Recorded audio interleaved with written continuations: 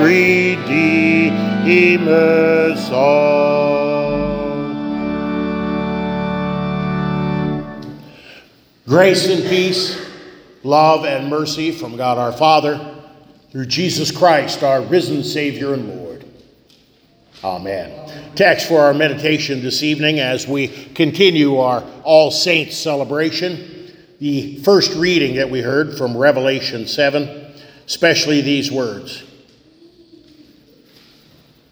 These are the ones coming out of the great tribulation. They have washed their robes and made them white in the blood of the Lamb. Therefore, they are before the throne of God and serve him day and night in his temple.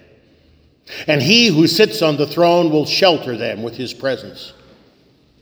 They shall hunger no more, neither thirst any more. The sun shall not strike them, nor any scorching heat. For the Lamb in the midst of the throne will be their shepherd, and he will guide them to springs of living water.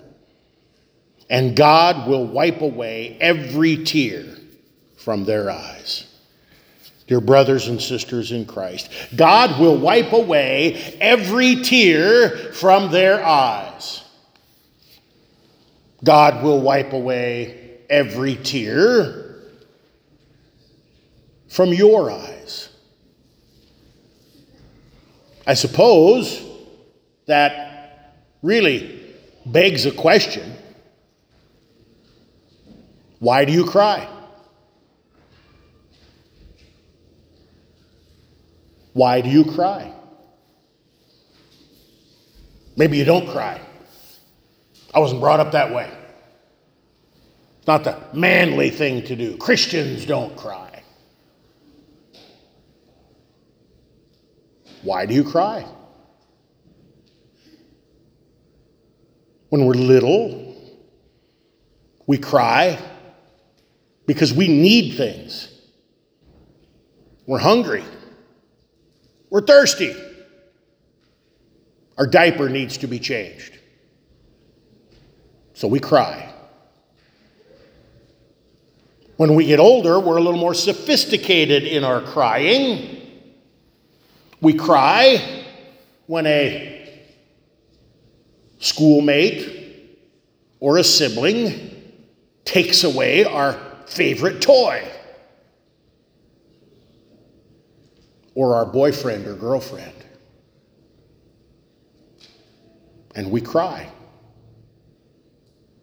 As we get older, we're a little more restrained with our tears. We cry when we're hurt. We cry when we lose something. We cry over our sports teams or over our politics. We cry when we look at our 401k.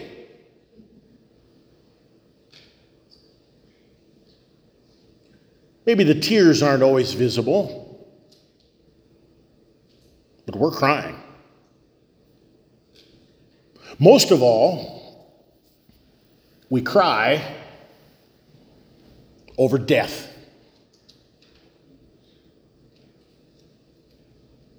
When a pet dies, we cry. When a family member or friend dies, we cry. When we think of our own mortality, we cry. I found that as I get older, I cry much more readily, easily. Even though I know how it's going to end, I can tear up over a Hallmark movie. I love to watch old westerns. There's an old Jimmy Stewart movie, Shenandoah, which is kind of a Civil War movie and a Western all blended into one. Great movie if you haven't seen it. I've seen it more times than I care to admit. But every time, that final scene where Jimmy Stewart's youngest son, who he affectionately calls Boy, when Boy, who has been given up for dead, comes walking into church on crutches, and the entire congregation bursts out singing the common doxology. Praise God, from whom all blessings flow. Gets me every time. Every time. Was back in the days when I was serving at St. Paul Lutheran Church in West Point. We had a difficult stretch of death. I officiated 57 funerals in 29 months.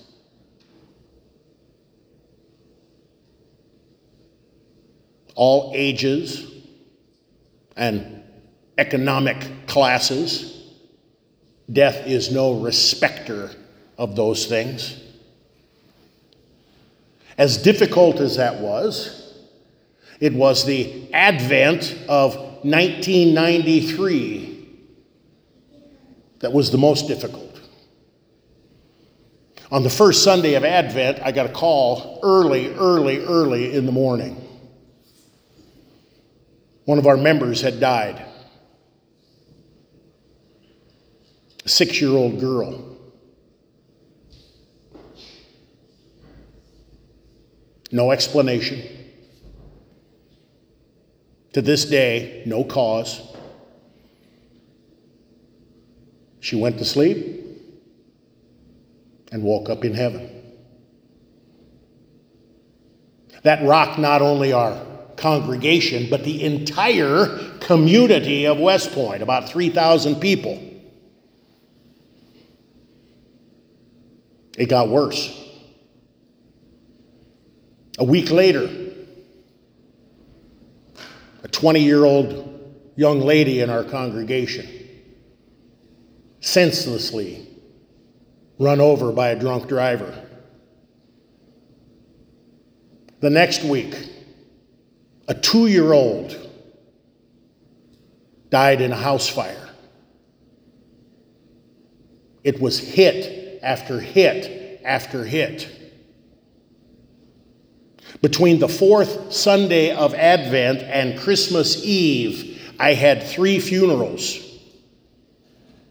including one on Christmas Eve morning. After the last Christmas Eve service, I got a phone call. One of our members who had been battling cancer was near death. I sat in the hospital. His family gathered around, huge family. And I held his hand and read God's word and sang hymns and prayed until God called him home in the wee hours of the morning. I got home, and all of a sudden I realized in a few hours there's church, Christmas Day. I had nothing prepared. First time in my life I ever preached without a manuscript. I'm not really sure what I said. I have no record of it. I just trusted in the Lord to bring out the right words. It was later that day, on Christmas Day. We had opened all of our Christmas presents.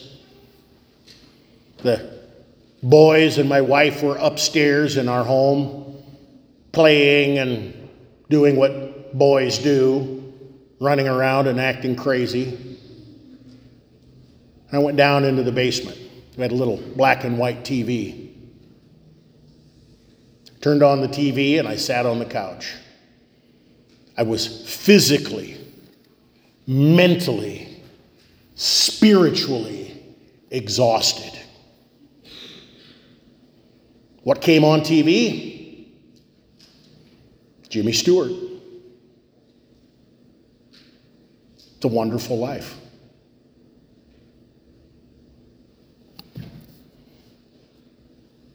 When do you cry? Well, I can tell you when I cry. It was that Christmas Day afternoon. About halfway through It's a Wonderful Life, it just hit me. All of the death, all of the times when the pastor has to be strong for the family, all of the times when I had to have the right words at the right time, all of the times when I couldn't cry because people were looking to me for strength. And I cried, and I cried, and I cried. I wailed. At some point in time, one of my sons came downstairs, ran upstairs and says, "Hey, Mom, Dad's downstairs crying." Just let him be. I know the movie is hokey, and angels do not get their wings when a bell rings. But everything came to a head at that time. We need to be careful that we don't put too much stock in our emotions. Our emotions can deceive us. We need to be careful on the other side of the ditch as well. We need to be careful that we aren't so stoic that we don't cry. Jesus cried. Death hurts. Death stings. He knew in just a few minutes he was going to raise Lazarus from the dead. And what did Jesus do? Jesus wept.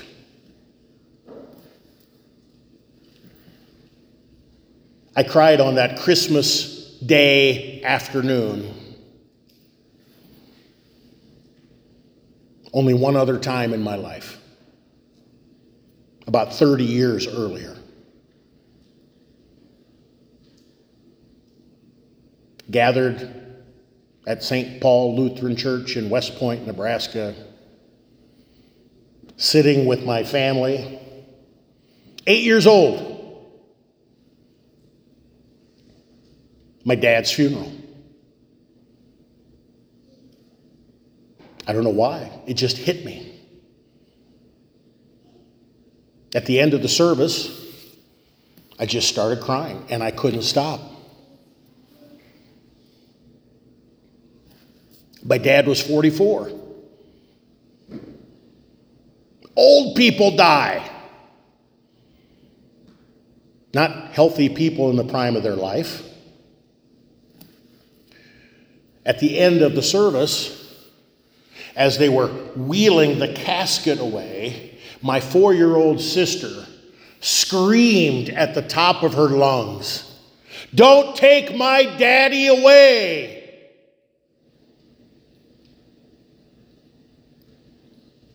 I wasn't the only one crying.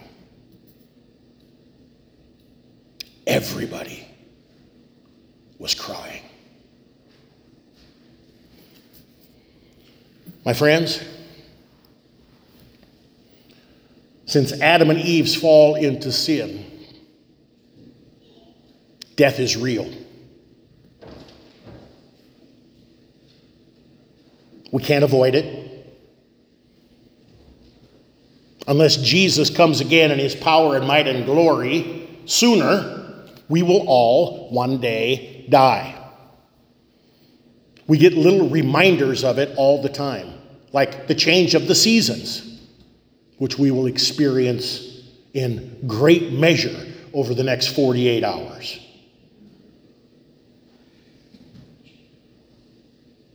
We're reminded when the goldfish jumps out of the bowl, or our dog or cat needs to be put to sleep. In our gospel reading for today, the text Vicar preached on this past Sunday, Jesus says, "Blessed are those who mourn, for they will be comforted." The problem is, we mourn all the time for the wrong things. We mourn over the stock market going down, and yet we rarely mourn or cry for our love of mammon.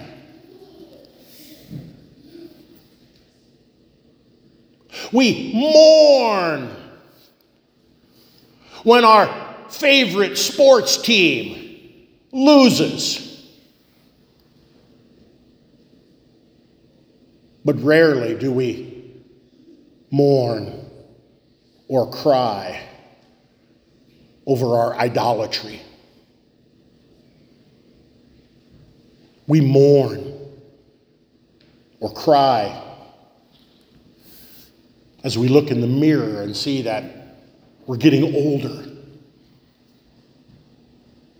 Or we see the lineup of prescription pills. Or we go and visit a family member in the nursing home. We mourn or cry over our own mortality. But rarely do we mourn or cry over our love of the unholy Trinity, me, myself, and I. My friends, God's word for tonight gives us a picture. It puts a picture, paints a picture, visible words of our hope, our Christian hope. Has nothing to do with sports or politics or finances. God's word in Revelation 7 gives us a picture, a glimpse of heaven. There is no more comforting word to read at the bedside of someone who's getting ready to transfer from the church on earth to the church in heaven than these words. These words are the most beautiful words to share with grieving family members as they are hurting and crying over death, a death that hits particularly hard. Sometimes the only way to describe something, because it's so good, sometimes the only way to describe something is in the negative. We hear that tonight. They shall hunger no more, neither thirst anymore. The sun shall not strike them, nor any scorching heat. For the Lamb in the midst of the throne will be their shepherd, and he will guide them to springs of living water. And God will wipe away every tear from their eyes. My friends, for all of the times we have cried over things that we shouldn't have cried over, for all of the things that we have mourned over. That we mourned because of our selfishness or our self-centeredness. For all of the times we should have cried tears of repentance because of our sin, but we didn't because we were too caught up in the moment or enjoying our sin too much. For all of these sins, every one of them, Jesus, our good shepherd, went to Calvary's cross. He exchanged his life for ours. He died the death we deserve. Everlasting separation from God in the fires of hell. He died it for us. And then, our good shepherd, stone cold dead, came back to life. He conquered our greatest enemy, death itself. Jesus, who was dead, now lives and reigns forever and ever. All who have been baptized into the thrice holy God have been robed with Christ's righteousness. We've already died. We've died to sin in the waters of holy baptism. God has raised us to new life, and this is the life that we live right now. We have nothing to fear, not even death itself, because Christ, our good shepherd, has gone there and defeated it once and for all by his perfect life, bloody death, and glorious resurrection. My friends, on this side of heaven, we cry. Sometimes foolishly, sometimes rightly. But Jesus promises. He promises that one day he will wipe away all tears. My friends, this is your promise. This is your promise today. This is your promise tomorrow. This is your promise forever. And until you see Jesus face to face, remember, God, through Jesus, has given you a wonderful life. Live it. Enjoy it. And give thanks to God. Amen. Now may the peace of God, which far surpasses all understanding, keep our hearts, our minds, our lives, our tears in Christ Jesus our Lord. Amen. We stand and sing the offertory.